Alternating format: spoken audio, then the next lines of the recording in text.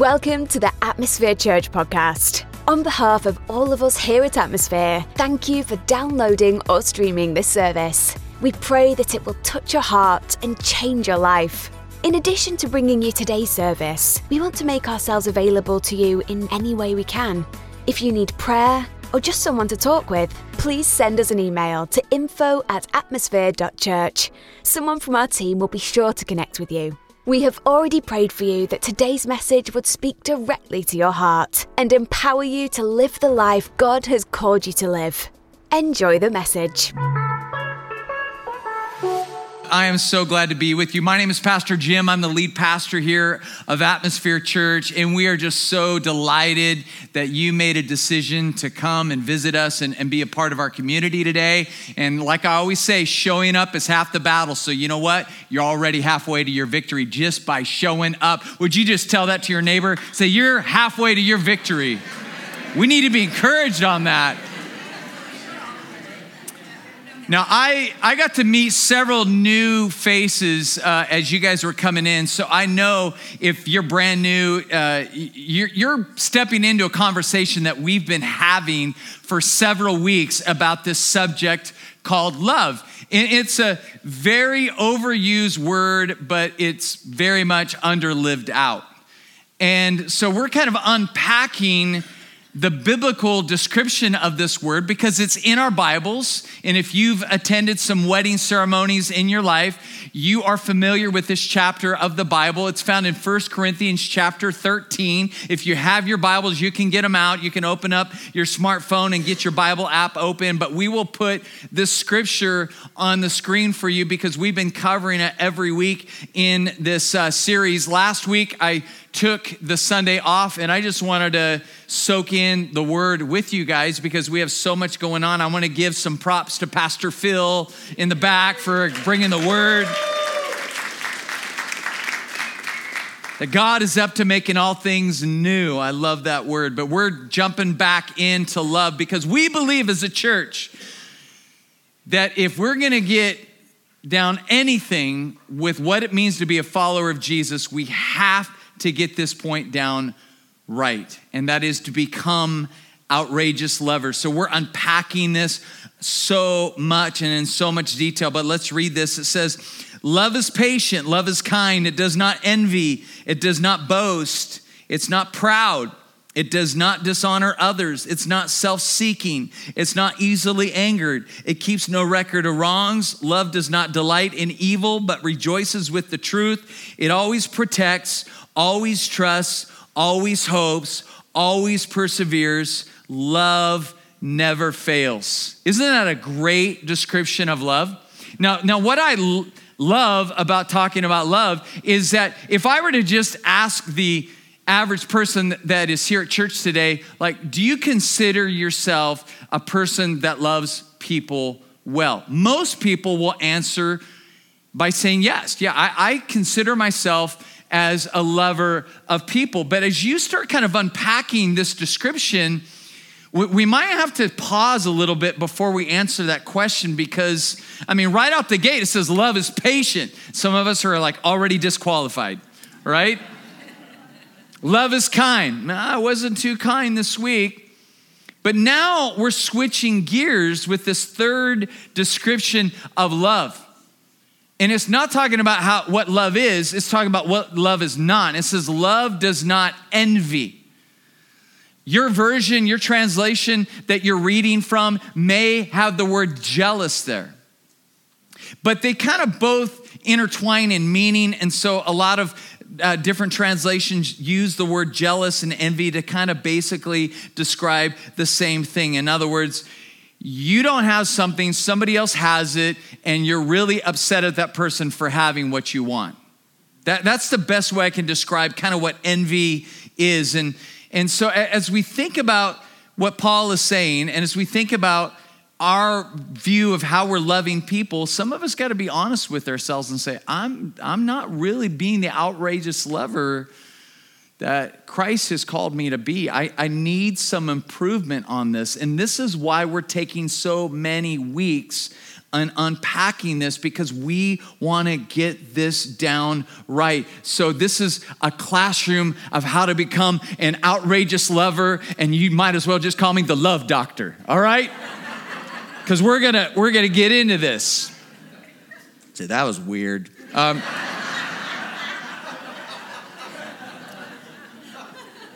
Welcome to Atmosphere Church, all right? So as we look at this, love is not envy. I will tell you, most people will tell you that they probably don't struggle with envy. Matter of fact, you might say, well, if we're talking about envy today, I'm gonna tune you out because I don't have a problem in this area. Let me tell you, I think we all have problems with envy. But it's one of those issues that I believe kind of fly under the radar screen compared to all of the other things that kind of grab our attention and kind of tell us that we have issues going on in our life. It's like that thing that we have that we can't see in the mirror, but other people can see it on us. I don't know if you've ever been flipping through the television channels lately on cable TV and you've seen some of the shows that are out there. I don't know how many of you have ever been flipping channels or just reading the description on the guide going, how is this even a show? Like Naked and Afraid. Like who watches these shows? Here's another one. Real Housewives of Orange County, of New York City, of Atlanta. I'm like, there's Real Housewives everywhere popping up. And it's like, wow, that's a show. Worst cooks in America. Someone's like, I need to be on that show. Temptation Island. Here's one, Lindsay Lohan's Beach Club. Now, the reason I'm kind of reading, these are real TV shows. And the reason I'm pointing this out is because somebody's got to be watching them. Or else it wouldn't be a television show. So, they're watching them, but they're not really advertising to their friends like, yeah, I watched Temptation Island, or yeah, I watched The Real Housewives. See, I think envy is something maybe we struggle with, but we kind of want to not let anybody else know about it. Or maybe we don't talk about it because we don't think it's a big deal. But yet the Bible spends a lot of time talking about the dangers of having envy in our lives. Check this proverb out. Proverbs chapter 14, verse 30. A heart at peace gives life to the body, but envy rots the bones. So in other words, envy is to the soul what cancer is to the body. It just kind of gets in there and it festers and it just starts eating you from the inside out. One author said it this way. He said, envy is the number one thing no one has, but yet we all seem to deal with it in a way or two. Here's the New Testament passage about a warning on envy. In James chapter 3, I believe the book of James is the most practical Christian living book that is in our Bibles. James 3, verses 14 through 16. But if you harbor bitter what, church? Bitter envy and selfish ambition in your hearts, do not boast about it or deny the truth. Such wisdom does not come down from heaven, but is earthly, unspiritual, and check this out, demonic. Demons are involved with the practice of envy. And it says, for where you have envy and selfish ambition, there you find disorder and every evil practice. So the evil practices that you see not only in your own personal lives, but you see demonstrated in other people's lives, it's rooted possibly in the subject of envy. I was reading some articles this last month. Some of you don't know the narrative of my story, but the last community outreach assignment that I had in the city of Las Vegas was the mass shooting there. And the next month after the shooting, we transitioned to begin this new campus. And unbeknownst to me, 2 months into this new church, that we would be front and center on a mass shooting here in our community of Thousand Oaks, literally right across the street from where we meet here at the golf course. And so I'm just in this space that probably not too many pastors in America can say that they pastor two separate communities on two separate mass shootings. And here I was and trying to navigate like, what is going on? And so I'm reading all of this information about what is causing the breakdown of our culture that we're having all of these mass shootings. And one article in particular really grabbed my attention because it had to do more with the school shootings than the mass shootings that we've heard about in other situations, but school shootings in particular with teenagers. The narrative that we've been told over the last 10 years that a lot of the school shootings have been rooted in bullying. But the new article that came out after much research has been done, and many of these shooters on the high school level didn't come from bullying, but it came from envying. They saw students on the campus that didn't necessarily bully them, but had things that they didn't have in their lives. And so they turned violent. Matter of fact, the root Greek word for envy is to burn with zeal, to be heated, or to boil with hatred and anger. When envy gets a hold of your life, it can do all kinds of toxic things. Foster discontentment and distress, lead your life with resentment and bitterness towards other people, destroy relationships, cause us to do things we wouldn't normally do, and even spiral us into depression as we see possibly somebody else experiencing the life that we've always wanted to experience ourselves. I like T.D. Jakes' quote on envy. He says, "Envy enslaves its landlord." I like that. There is a verse in the Bible that really gives us the ability to test where we're at with envy. You want to take the test this morning? All right, check this out. It's found in Romans chapter 12, verse 15. Here's the test. It says, "Rejoice with those who rejoice, mourn with those who mourn." You say, "Pastor, how is that a test?" Well, here's the test. It's easy to mourn with people that are mourning. In other words, you can be sad when all kinds of trouble and terrible tragedy is breaking out in somebody's life. You're there with them. You feel bad for them. You want to help them and you want to cry with them. But on the same kind of breath, if they're rejoicing, if they have favor breaking out in their life, can you still celebrate the favor like you mourn with their trouble? When you see God seeming to supernaturally bless them financially, when you see God supernaturally maybe blessing relationships in their life and their marriage and their kids or whatever, their job, and you're sitting there and looking at your own life going, I don't see that stuff happen in my life. Can you still rejoice with them? Even though you don't see that stuff happening in your life. And if you can't, that is an indicator that envy is at work inside of your soul in situations. Here's another way of putting it. Think of something that you've been really wanting to happen for your life or with your life. Just think of it. And maybe this morning it's a desire to have a promotion at work, to make more money. Maybe it's to get married. Maybe you're single and you're just like waiting for that right guy or right girl to come in your life. Maybe it's for your kids to behave. You just struggle. Your kids never mind you. Or maybe your kids are adult children and your hope and prayer is that they follow Jesus in their adult life. Maybe your desire is just to have kids. You've been wanting kids, but somehow that is not coming your way. Maybe it's to own a house. You've been renting forever and you just would love to own a house. Just think of something that you're just like, man, I just wish this would happen for me. Now just get that image in your mind, get that idea in your mind. And now what I want you to do is, how do you feel when other people get that very thing that you want?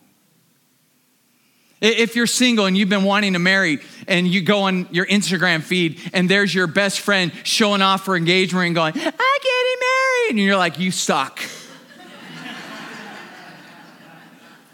And there's something inside of you just like, That's my best friend, but right now I just want to unfriend them. I don't want to be around them. Or you've just been struggling and you're paycheck to paycheck and you've been educated. You got all of these letters behind your name, all this education, and everyone told you from when you were little, like if you just get educated, you're going to make a lot of money. And here is your high school buddy who never attended one college class in his life, and he's making $100,000 more a year than you are.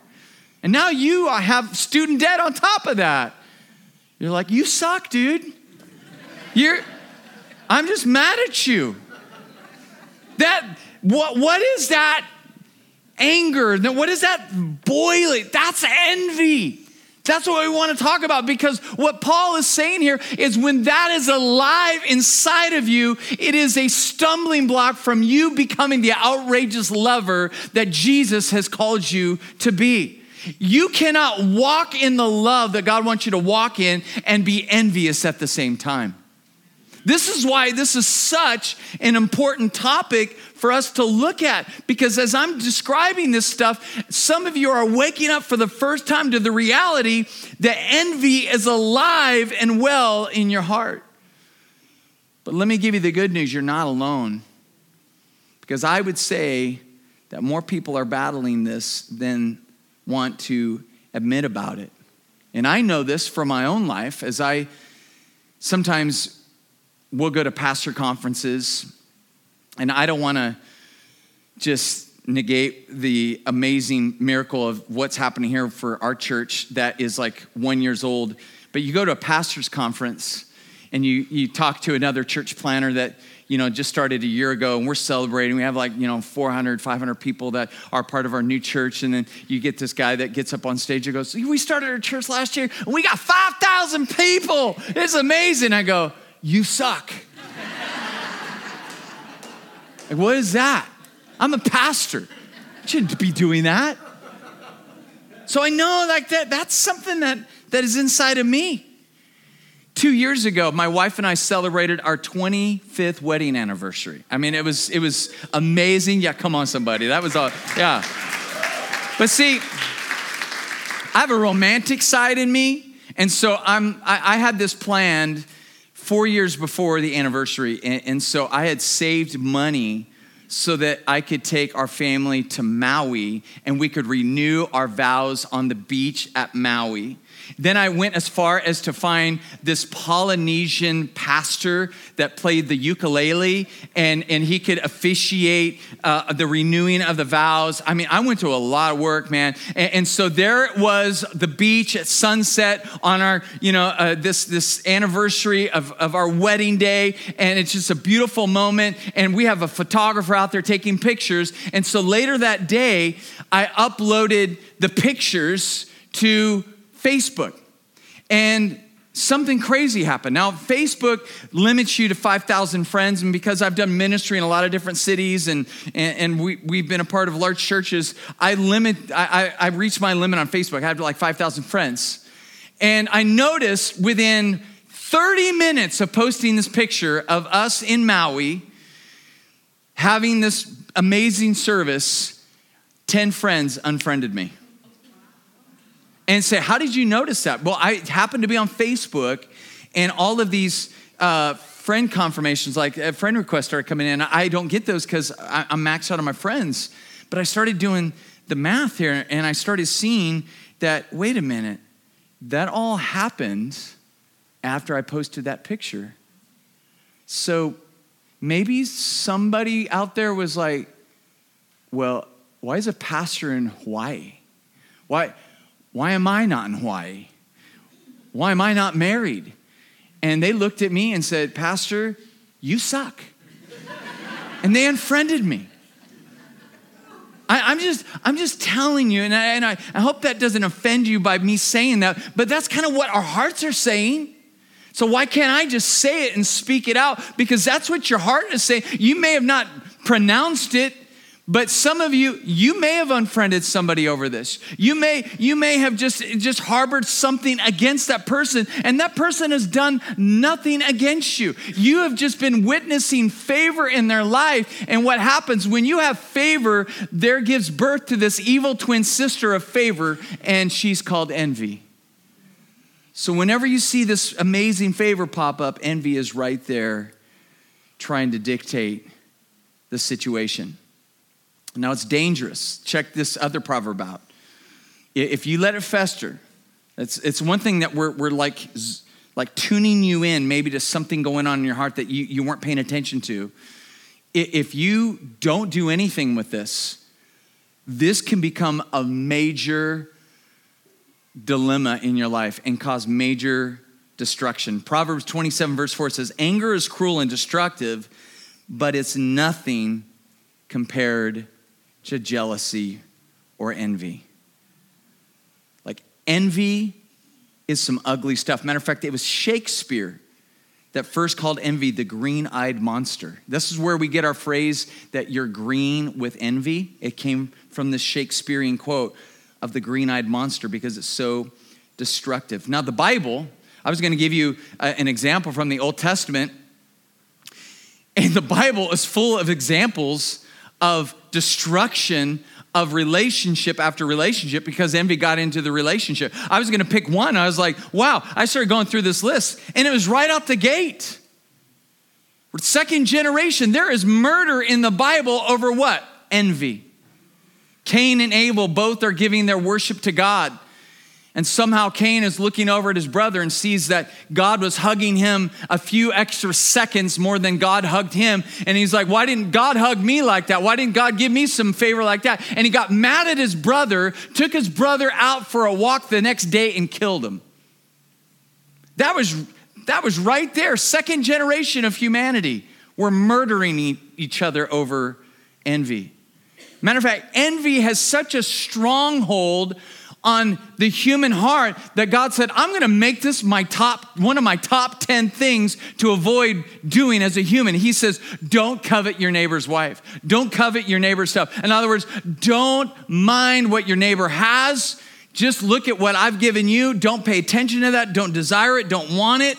Because ultimately, if you continue to do that, it's going to destroy your life. You read about Joseph being sold into slavery by his brothers because they were envious over their little brother, that dad loved him more than he loved them. You have Jacob and Esau, these brothers that were fighting each other over the blessing, that Jacob became envious over Esau. And then they flipped the script. And now that Jacob got the blessing, Esau became envious of Jacob. And you still see a remnant effect of the struggle of Esau and Jacob within the tribalism of the Middle East conflict. That is still going on today, all because of why? Envy that dates back to the Esau and Jacob dilemma. It's crazy. Saul, who was the king of Israel, had this young warrior raise up in the ranks, and his name was David. And David had a parade in his honor because he killed the giant. And Saul heard this parade saying Saul killed his thousands, but David killed his 10,000s. And something was birthed in Saul that day and said, I want David dead. David later does this his own way, and he becomes envious over his son. King Ahab, another king of Israel, he has an issue. He desires to have some property, and the property owner says, hey man, this is my property. And Ahab sends his wife basically to do his dirty work and kills Naboth. And so Naboth dies all because Ahab was envious over some property that his neighbor had. What does this all tell us? That envy is some very, very dark and evil stuff if you let it fester. Matter of fact, the very reason Jesus ended up on the cross by the religious leaders of his time was envy. It's right here in our Bibles. Check this out, Matthew chapter 27.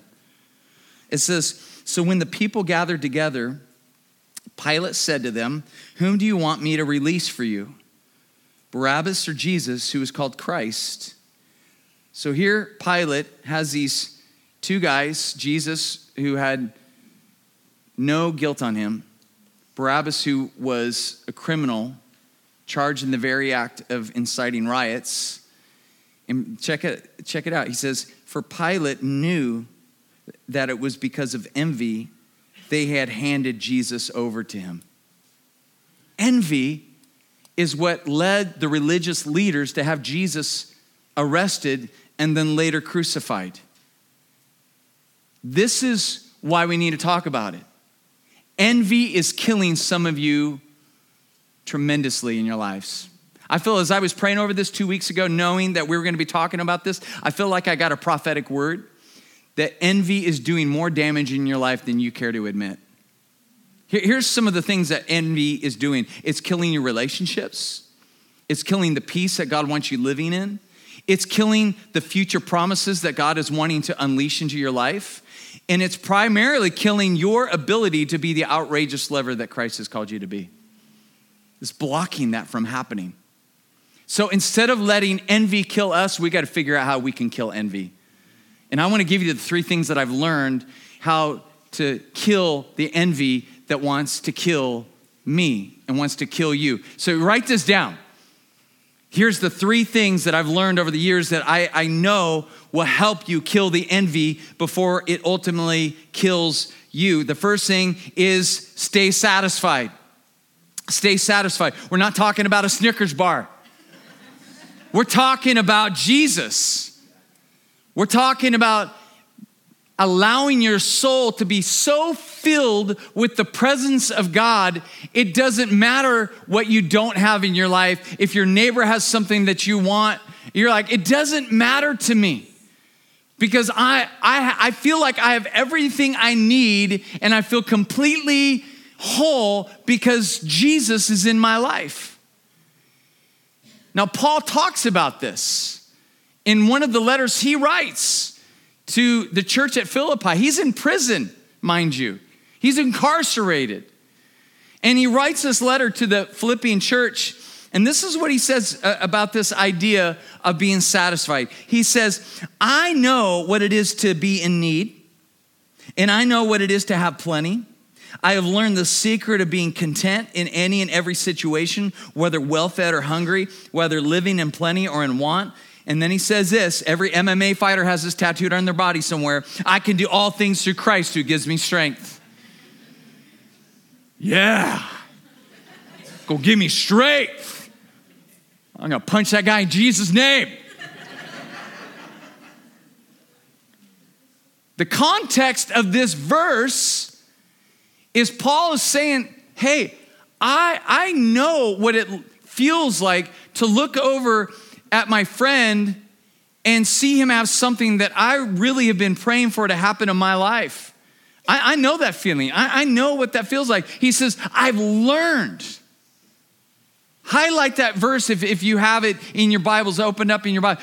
He learned how to do this. He learned to be content. And the way he learned it is that he found that if he is moving his life through Christ, he can move his life through any space, including the space of envy that wants to destroy him.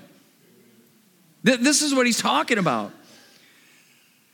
John chapter 10, verse 10, Jesus talks about this idea. He says, the thief's purpose is to steal and to kill and destroy. My purpose is to give them, who are them, his followers, a rich and satisfying life. That the presence of God has the capacity to fill your soul up to where even when you still want something, it's not going to be a friendship breaker when your friend gets it and you don't. It's kind of like this picture that my friend Scotty got for me here, all right? So here we have a cup and we have a pitcher full of water. Now, see, every day when I wake up, we have this cup and it's sitting by our bedside.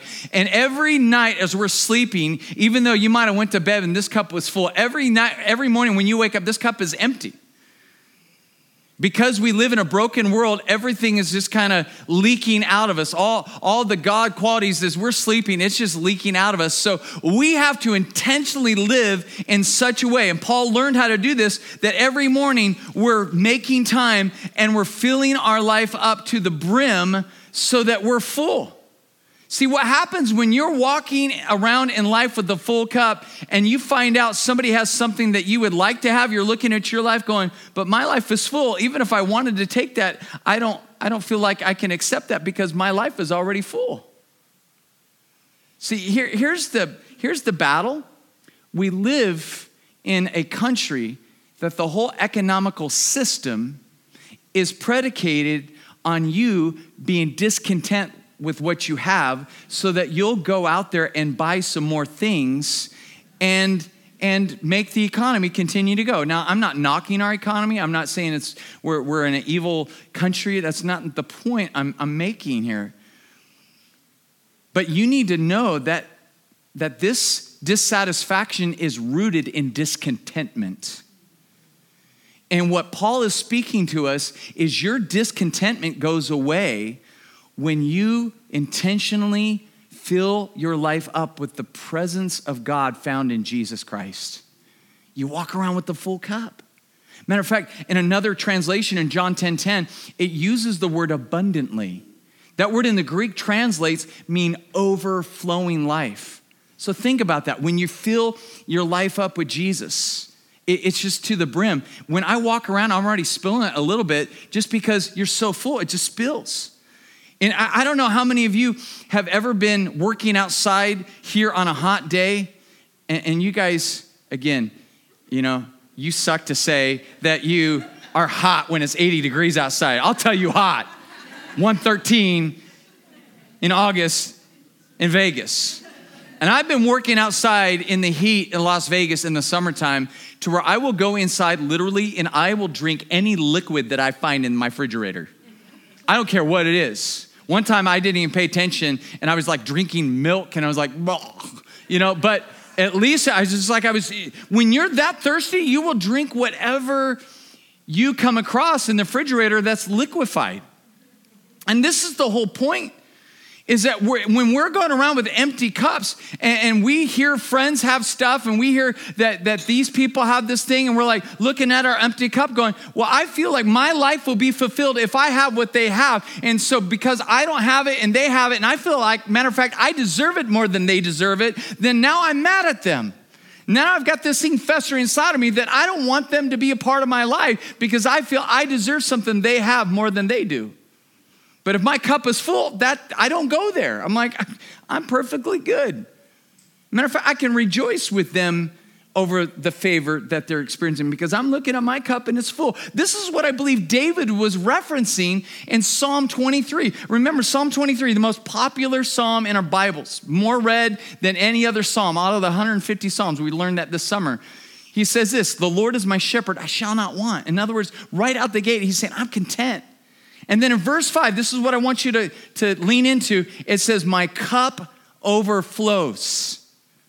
What is he saying? I'm content and I'm living my life in such a way that I'm full. And so guess what? When I get to walk around, I just like, hey man, what's going on? Yeah, you're doing good. Yeah. Like, dude, you're splashing all over.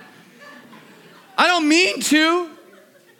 But this is what Jesus was alluding to, saying, when you fill your life up with me, you're going to have a splash effect where everyone that comes around you, you need to warn them that they're in the soak zone. I got to warn you, I'm full of Jesus and you're going to get some soaking right now because I'm going to splash on you.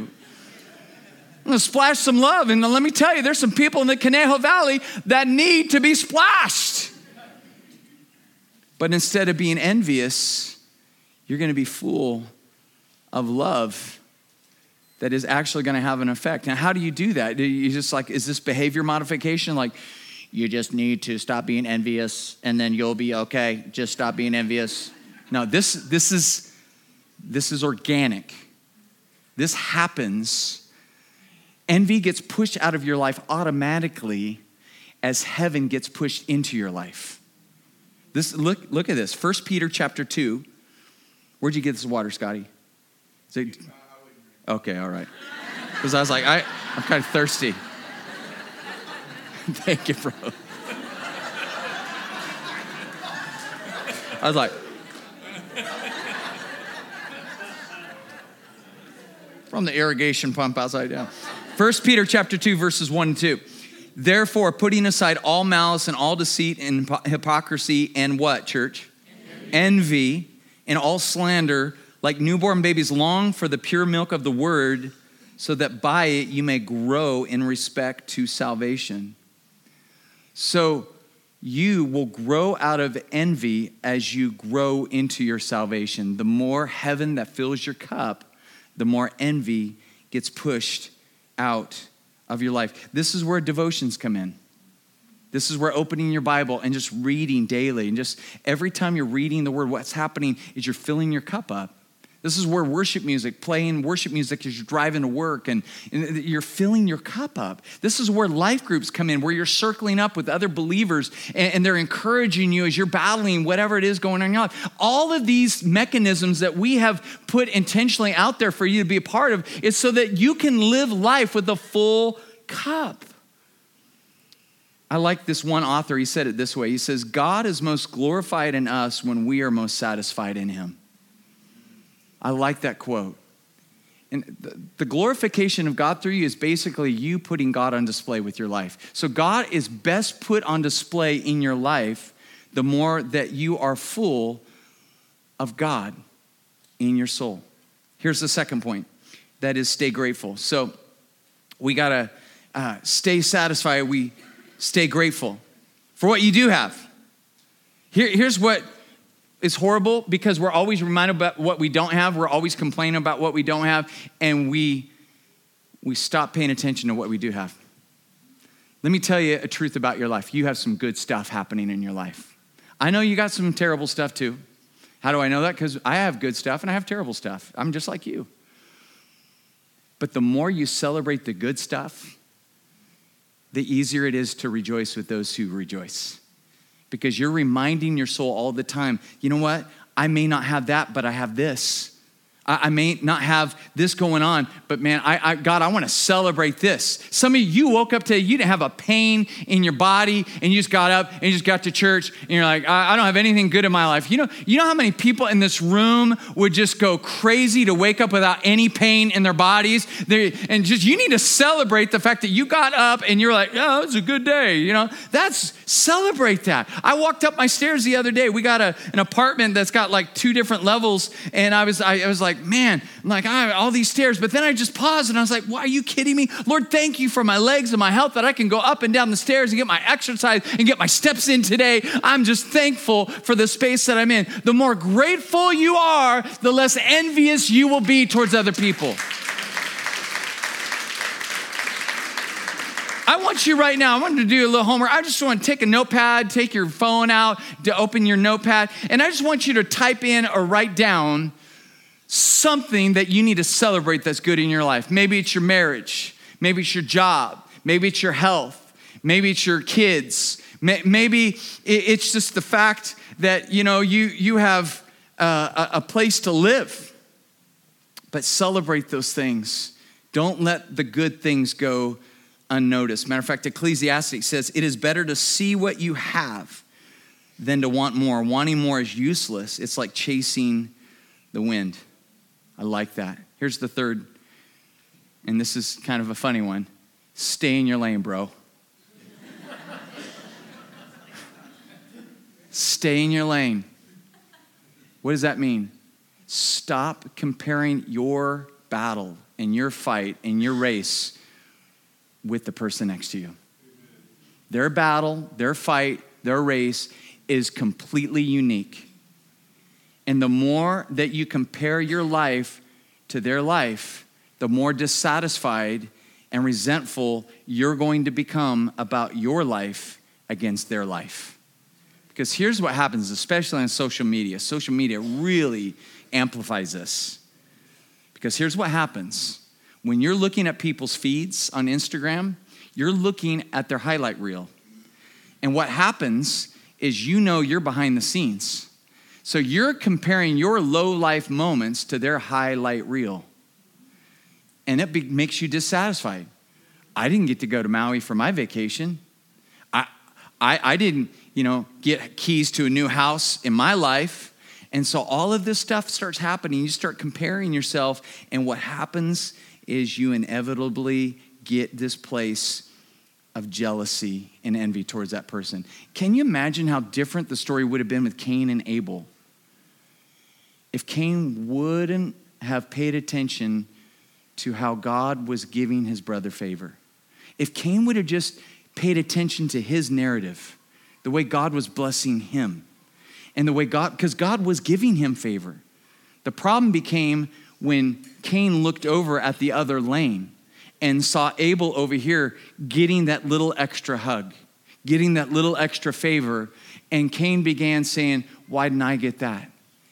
If Cain had just stared up instead of staring to his side, he would have never faced this disaster of killing his brother. I'm convinced of it. It's all because he looked to a side instead of looking up where the favor was coming from. We've got to stop comparing the narrative of our lives with the narratives of our neighbors, the narratives of our other family members. You have a unique battle. You have a unique fight. You have a unique life that is different than them. And you need to know that their life is their life and your life is your life, and you're just going to stay in your lane. And they're being blessed right now, but guess what? If you keep serving God, if you keep following Jesus, your blessing is coming. Your favor is coming. It may not come in the exact same way that their favor came, but let me mark my word that God's promises are yes and amen. And as you continue to pursue him and as you continue to follow him, that blessing and that favor and that promise is going to come for your life. Mark my word, my friends. So stay in your lane, bro. Or sis, for that matter. I'll have the worship team come up. And do you guys get how serious this conversation is? This is serious business. I'm saving relationships today. I'm healing and restoring relationships today. Not me, but God speaking through me on this subject of envy, because some of you have woken up for the first time in your life that this is a problem and it needs to be dealt with. So as we worship right now, as we talk about God, as we celebrate what Jesus has done for our life, maybe some of you for the first time need to come up here, take communion, and for maybe the very first time be filled with Jesus and let him satisfy your cup. Because nothing else in this world will do it. No matter how many toys you buy, no matter how much money you make, no matter how many followers you get, it's all gonna be like chasing the wind, because the only way that discontentment leaves your life is when you find perfect contentment in Jesus. So let's stand together and let's worship. Thank you for tuning in today to another great message from Atmosphere Church. If this message has spoken to your heart, would you take a moment and share it with your friends? You can connect with us on Spotify, iTunes Podcast, Facebook, Twitter, and Instagram. Simply do a search for Atmosphere Church through these various platforms and then click the follow or subscribe buttons. It's another great way for us to be able to stay connected with you.